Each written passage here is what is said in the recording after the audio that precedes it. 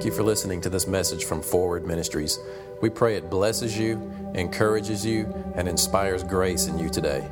You can visit us online at forwardministries.org. We've been talking about this idea of overcoming loneliness and isolation by having the Word of God planted and rooted in our hearts. You know, we go through this process of being beat up by the world, some more than others, and man, you know, we become hardened. We become calloused. We put these barriers and walls in our hearts, and we don't let people in, and ultimately we don't let God in. And then we find ourselves in a place of loneliness, and we feel, that's where you get to a place where you say things like, well, you know, I like people. I just seem to feel better when they're not around. I've heard preachers say that. I love the ministry. I just don't like people. Like, really? You need to repent. Something wrong with you. But you then discover God loves you. You know, I mean, it's the simplest evangelistic message. God loves you. But if you really then let that explain every aspect of what Jesus did for you, and you really fully understand the death, burial, and resurrection, and Him passing into the heavens and offering His blood and turning to you and exchanging His eternal life with your death and bringing you into reconciliation and making you a new creature, man, then you really fully understand, man, God loves me. It's not just, you know, my little child, God loves you. No, He died for you. He dove into your darkness. He dove into your sin and became your sin and lives within you. But it's such a paradox because you won't experience the benefit of that or the strength of that relationship unless you learn how to connect with Him in your heart and live from that place. Everything is birthed out of that. Everything is born out of that. So we've kind of been going through this process over the last couple of weeks, and really, if you're here at any period of time, all our homework usually kind of circles around the idea of just get the truth of God in your heart to the point that it bears fruit and it starts to transform you. And it's effortless and it's easier than you think. And the way you've been trying to do it your entire life, you look around and think, what have I been doing? It's not like we've got it all figured out, but you know what I'm saying.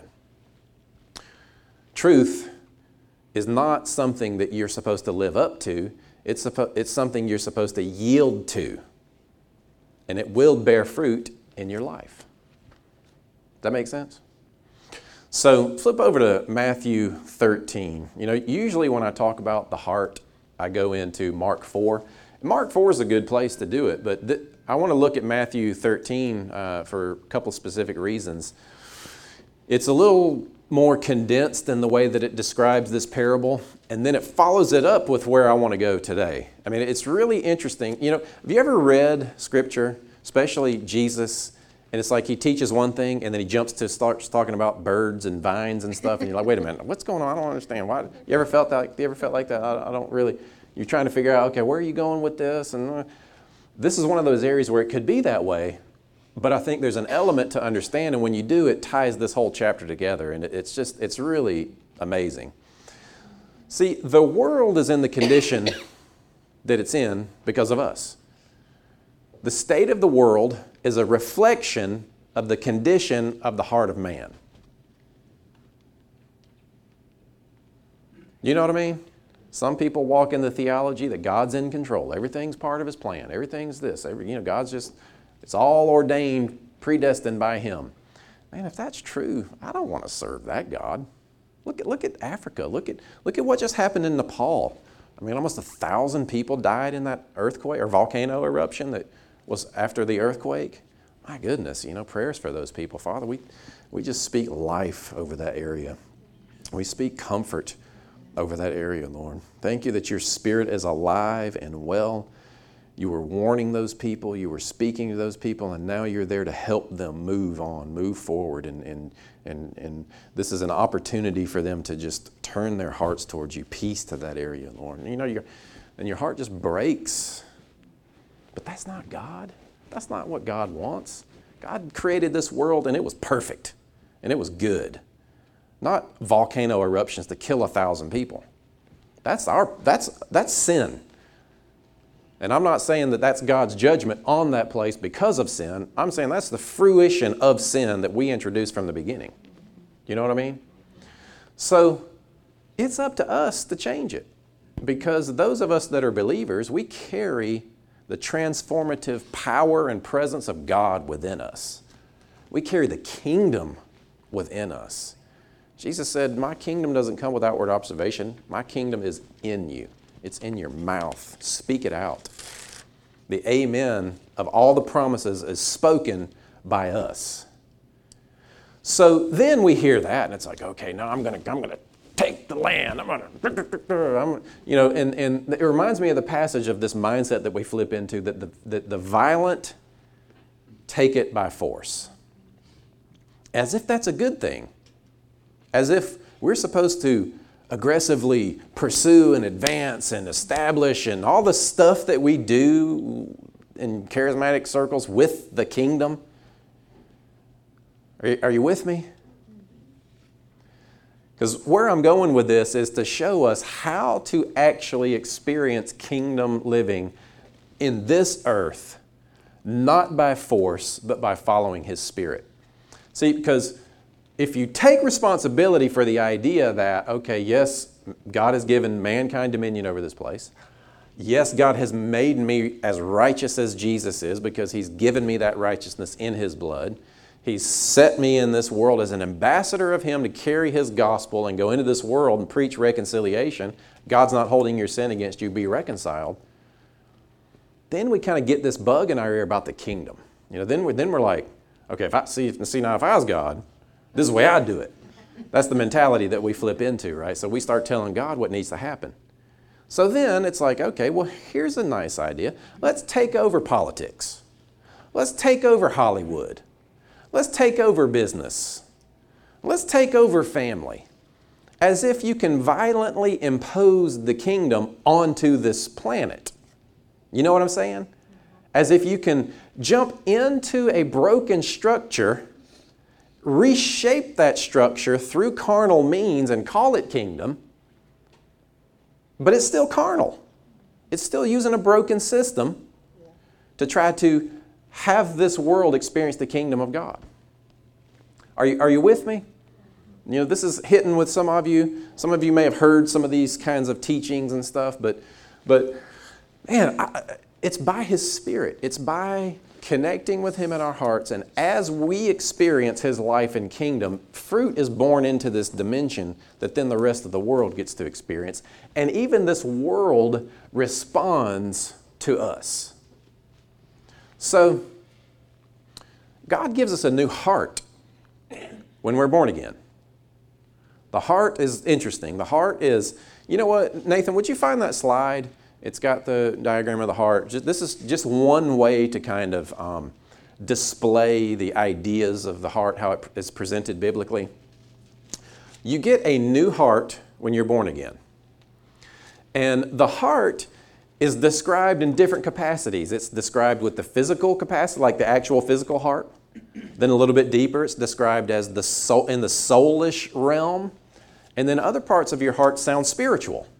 So don't get too caught up, because anytime you try to define spirituality, you lose the essence of it. So this is just one way to kind of get your mind jogging, The heart is much like the brain in that the brain processes what's going on between your soul and your physical body, right? You have 5 external senses out here, outside your body. These 5 senses impose and dictate to your body what's happening. You receive this, whether it be good or bad, it comes to you from this world. And your 5 senses process anything that comes to you from this created physical dimension. And it goes, your body perceives it. It affects you in such a way where it produces thoughts, it produces reactions, it produces emotions. But physically what happens is your brain takes the stimulus from this world, biochemically processes it so that your body then feels it, and you then experience that in your soul, right? You experience, you win the lottery. You get a raise. You experience heartache, divorce, abuse. Something happens out here. It happens to you. Your brain physically processes this, and then it turns into emotions and thoughts and feelings. Emotions are those temporary things. Those feelings are deep down within you, how you kind of where you live within your soul, what you typically feel. But your heart is in this dimension and realm too, and the heart is where you believe. Your beliefs are in your heart area. It says, with the heart, man believes unto righteousness. So we see that the heart has the capacity to believe. In fact, you believe from your heart. Anything that you believe that is a core belief of what you believe about God, about yourself, or anything, it's in your heart.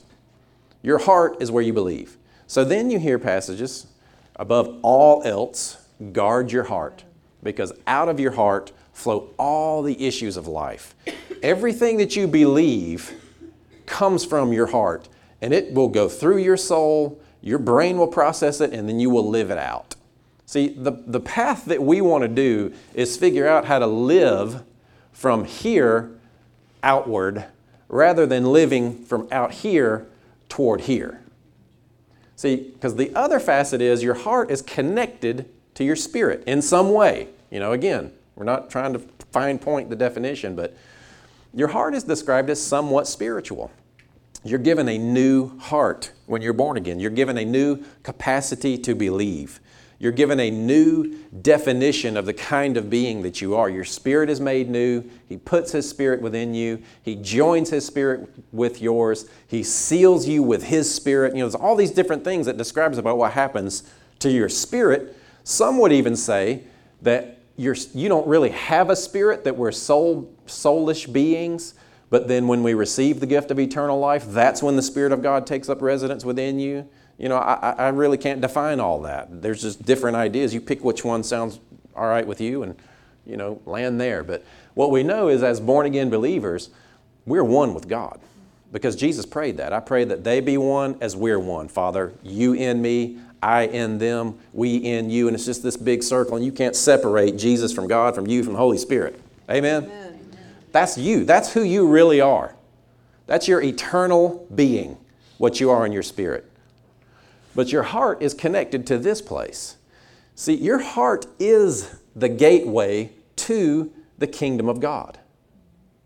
In Psalm where it says, lift up your heads, O ye gates, you everlasting doors, and the Spirit of the Lord will come in. That's how God comes into your life, through your heart. See, we think God's out here, and we're trying to live toward Him, and we're trying to get Him to come to us. No, He's in you. He's bonded Himself to you. You are one with Him. But this heart is kind of like a governor. You know what a governor is? Like something that regulates how much gasoline can go through an engine, so it regulates the speed, or even like on a golf cart or something. It's a limiter.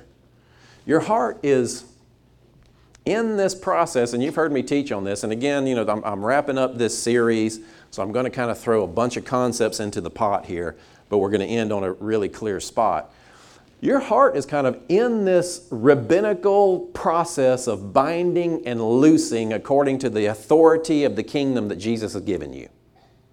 Now, I know that's a big mouthful right there. But, rabbis would turn to their followers and they would say, I give you the keys to the kingdom. Or I give you the keys. And they would put them in the place where they could bind and loose. Binding and loosing was interpreting Scripture and teaching and coming up with their own yoke and set of teachings. So the process of binding and loosing was not tying up demons and throwing them into the deep pit. It was interpreting and teaching. We do this process. See, we've got the keys to the kingdom. The authority that Jesus has been given to us, and in your spirit, you have a voice in heaven. You have an advocate with the Father. You are a joint heir with Christ. You have been raised and seated in heavenly places in Christ Jesus. That's not locationally. That's authoritatively. Is that the right word, authoritatively? I don't know. Forgive me. Are you following me? So, you rule and reign with Christ. You're a joint heir. You have been made a king and a priest. You know, all these things, they all point to the same thing. It's like we try to learn all these different things, but really there's only a couple of things that you need to learn and multiple ways of saying the same things. You're God's child. So he gives you this heart, this capacity to believe that is like the Son's capacity to believe. Galatians 2:20, I'm crucified with Christ. Nevertheless, I live. Yet not I, but Christ lives in me. And the life that I now live in the flesh, I live by the faith of the Son of God who loved me and gave himself for me. So we live in this capacity of the Son's belief, the Son's faith. So now, if we're not trying to get God to show up, and we've kind of realized as I experience the presence of God, it passes into this dimension and affects the world around me. I'm not trying to go into this system and impose something within this system so that then God will reign. No, the world will experience the kingdom of God as each and every individual believer experiences God. It will be the side effect. As each individual believer experiences the presence and the power of God, like having our own personal revivals, man, then you have the Spirit of God leading a body. Then you have the Spirit of God that's in charge, the King, ruling and reigning from the hearts of His people, and we move as one. Rather than we're all splintered in fraction because we're looking at this system as if we can rearrange this system to introduce the kingdom. No, that's not the way it works. So last week we read Psalm 1, and we talked about this idea that we're a man who meditates in the law day and night is like a tree planted by streams of water. The law back then is the Word of God, the revealed knowledge of God, the best way to live in this created world. That's kind of how you can look at the law. The law was never meant for righteousness. You could never keep the law to be good enough, especially good enough for eternal life. So the law is just the best way to live.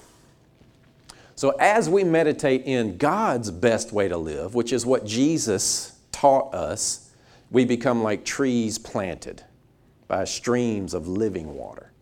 So here's how I see humans. You're like a tree planted in God. And your roots are deep from your heart into Him and His Spirit. And you produce out of what's within you into this dimension. You know, it's like you are rooted in His kingdom. Your heart is rooted in His presence. Your heart is rooted, hopefully, in His love. Spiritually, that is true. So then the soulish area of your heart kind of has trouble getting that. Because it wants to then jump into the flesh and make things happen rather than letting that process continue to birth and yield. Now, watch this. Do you get that concept? Do you see yourself as a tree planted in that spiritual dimension and kingdom of God? And as your roots grow deeper, you then just bear the fruit of what you're planted in. But see, you have the possibility and the opportunity to have your heart planted in different things too, or have other things planted in your heart. Worry, fear, doubt, lack mentality. Anything that goes against what you are in your spirit can also be planted in your heart, and it commingles. It's like the wheat and the tares grows together. Jesus, they said, gave a parable about the kingdom one time. He said, it's like the wheat and there's a man that planted a field and he sowed good wheat. The enemy came and planted tares. A tare looks like wheat, but it's destructive to the wheat, and it doesn't bear fruit. It's a lie, is what it is. It's a lie. It's a copy of the real thing, and it destroys the real thing. So they asked him, they said, well, to the man who planted the field, should we go and pull out all these tares? And he said, no, let them all bear fruit, and it will be evident of itself. Then you harvest the wheat, is basically what he says. So when you come to the realization of knowing you're one with God, and what you take your time to meditate on and allow to take root in your heart will bear fruit in your life. And so if you begin to recognize destruction, doubtful beliefs, all the different kinds of fruit that are against who you really are in your spirit, according to Jesus, you don't go and start digging and trying to tear it all up. You don't necessarily have to go in there and find out, okay, what's wrong with me? Where did it go wrong? Did this happen? What's all the bad? And so, because what you're doing is you're trying to pull up the tares, but you're going to ruin the wheat in the process. Or you're going to limit the wheat in the process. So yes, get counseling. Yes, get deliverance. But to the point where it nourishes the wheat, not where it's attacking the tares. Right. Amen? Amen. So now we live in this place where we are firmly, securely planted in God. He's given us this new heart that has His laws written within it, has His best way to live written within it. Your heart knows how to hear God. Your newly created heart knows how to follow God. But we throw other stuff in it and we allow that stuff to take root. And your life is a direct reflection of the condition of your heart. And the world is a direct reflection of the collective condition of the heart of mankind. But there's hope, man. I'm telling you, if believers would have personal revival. See, we don't need revival as if some external thing is going to happen out here and we're all going to run over there and that's going to fix everything, except that your heart's still messed up. You still don't really believe the truth. You're looking out here for God. See, as we experience that personal revival, a bunch of collective believers experience that together, and it'll change the world. I mean, Jesus did it with 12 people.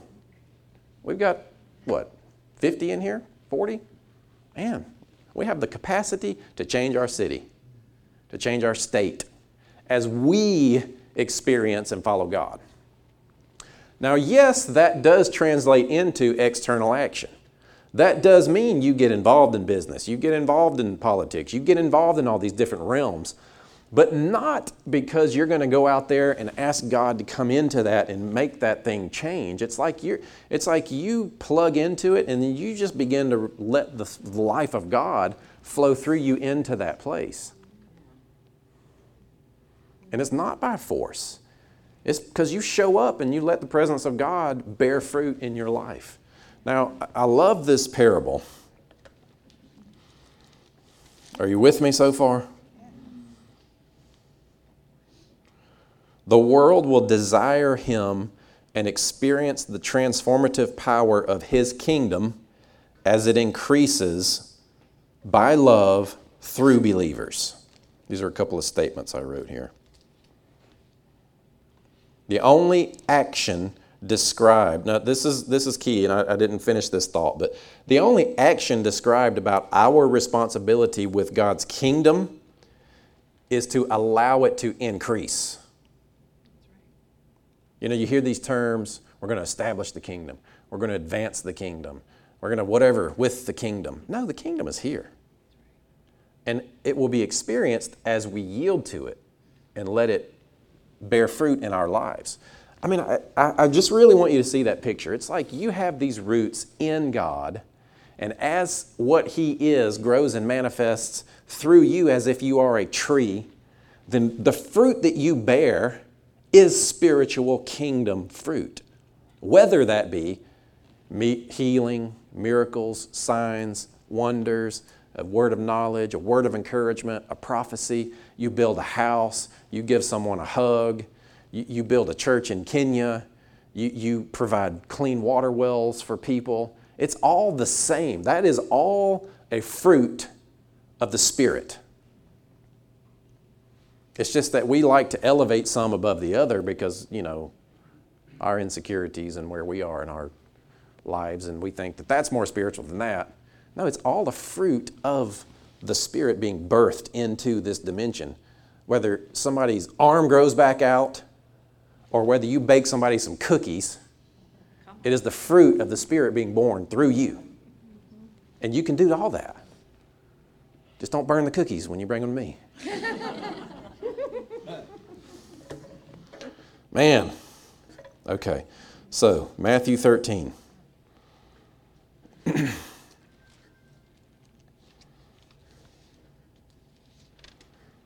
Come on. Okay. I'm going to start in verse 10. So Jesus gives this parable. The sower sows the word. And there's 4 different conditions here. The first one is, the parable is there's a farmer casting seed. He casts seed and some falls in a ditch and birds come and eat it. Some he casts and it falls on stone, so there's no depth of which the root can go into. Some he casts and it falls among thorns, and so the thorns choke it out, and the enemy representatively can come in and steal that. The enemy can't get in your heart and take things out of you, but through external circumstances, you can allow that word to be plucked up out of your heart. And then the fourth is good soil, and from the good soil, 30, 60, or 100 is born into your life. Does that make sense? So then the disciples are like, what are you talking about? So verse 10 in Matthew 13, y'all okay with reading the Bible in church, aren't you? Yeah. And the disciples came and said to him, why do you speak to them in parables? He answered and said to them, because it has been given to you. Now, I love this. It has been given to you to know the mysteries, and it's actually singular in the original. It has been given to you to know the mystery of the kingdom of heaven. Man, how many books have you read trying to find the mystery of the kingdom or mysteries of the kingdom? This is it. He's about to tell us the mystery of the kingdom. He says, what's that? Spoiler alert. Spoiler alert. No, this is where we should put some offering baskets, because depending on how strongly you feel the anointing about this secret that I'm about. So if you sow into this secret while I'm... All right. Some of you were with me for a minute there. All right, so, but to them it has not been given. Now, that's because Jesus was with them and not with them. You don't understand? So, verse 12, for whoever has, to him more will be given, and he will have abundance, but whosoever does not have, even what he has will be taken away from him. Now, this sounds like God is giving more to people who already have and taking away from those who don't have already.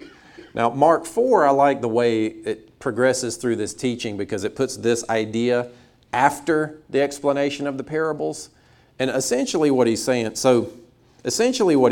is, to the degree of thought, meditation, and intention you give to the Word of God and yielding to it to bear fruit in your life is the degree that it will bear fruit in your life. And those that have get more. And those that have not, it won't bear fruit in their lives. Even though you're born again, you're righteous, you stand with Christ in Christ with the Father, you're as accepted and as righteous as anybody else, but the Word's not bearing fruit in your life because of the condition of your heart. And it's not God giving more or taking away. It's a byproduct of where you are in your heart. So, and this, it becomes more clear. Therefore, I speak to them in parables, because seeing they do not see, and hearing they do not hear, nor do they understand. And in them the prophecy of Isaiah is fulfilled, which says, hearing you will hear and shall not understand, and seeing you will see and not perceive. For the hearts of this people have grown dull. Their ears are hard of hearing, and their eyes have closed, lest they should see with their eyes and hear with their ears, lest they should understand with their hearts and turn, so that I should heal them. All right. See, if you go back to that picture of the heart, he's talking about spiritual senses. See, we have spiritual senses just like we have physical 5 senses. Your heart has the capacity to hear God. You know, it says, "Oh, taste and see that the Lord is good." It says, you know, "Hear, O Israel, the Lord your God." I mean, we hear and taste and see and touch and feel God. Have you ever smelt God? Some people have, yeah. I smelled this smell one time. It smelled like burning sweet wood. It was really interesting. You know, you look, it's like, is there a fire in here? So you smell cookies?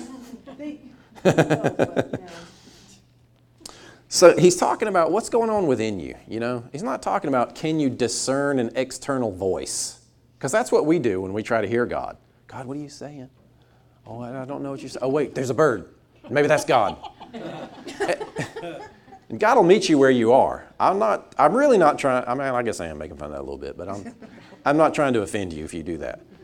But there's a better way, and it is the voice of God in your heart.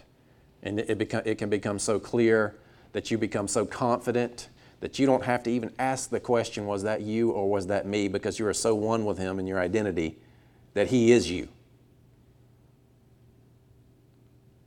Yep. Nobody screamed, so I think we're all right. I'm not saying you're God, you know what I mean. Verse 16. "But blessed are your eyes, for they see, and your ears, for they hear. For assuredly I say to you that many prophets and righteous men desired to see what you see and did not see it, and hear what you hear and did not hear it." So the mystery of the kingdom is about to be described, and I'll just give you the spoiler alert. The mystery of the kingdom is the condition of your heart determines the degree of kingdom fruit that you experience in your life. That is the mystery of the kingdom. And I'll tell you why. I'll lay it out here the way I believe Jesus is laying it out here. "Therefore, hear the parable of the sower. When anyone hears the word of the kingdom and does not understand it, then the wicked one comes and snatches away what was sown in his heart." Very, very pivotal and foundational in understanding the kingdom is to understand that the word is sown in your heart. See, there's a gospel awakening on the planet. Praise God for that, man. People are discovering that God is good and only good. People are discovering that there actually is a new covenant and that you can't mix the covenants and you can't try to live by the old covenant. But the missing element, I think, is the understanding of the heart, which is really where we take responsibility to live in the place that we've been placed into with God in this covenant. See, some teach the new covenant from the perspective of you're forgiven, you're loved, and everything's cool between you and God. And God may choose to heal you or not heal you. Some take it a little bit further and say, okay, we've got that, so that we've got the presence of God within us, and we can go into this world and do miracles and all that. But man, I think a missing component is understanding what's going on in your heart.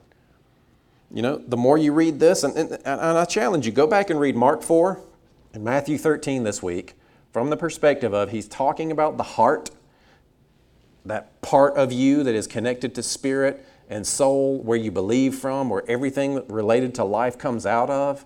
This is what he's talking about, the condition of that area, what's going on in your beliefs. So the word is sown in his heart. This is he who received the seed by the wayside.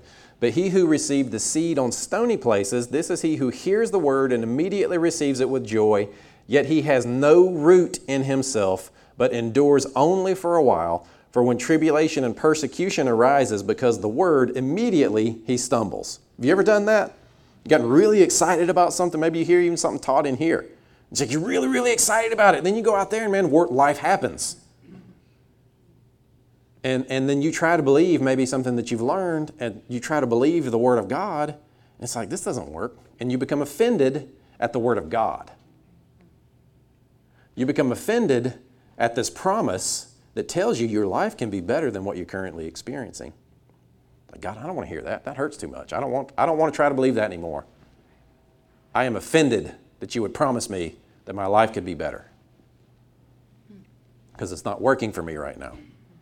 And it's not working for you right now because of the condition of your heart, because it's shallow in some areas, and it's not soil that the Word can really take root in and bear fruit. If you're not bearing fruit in your life, it's because your heart is shallow in those areas where you're not experiencing His fruit.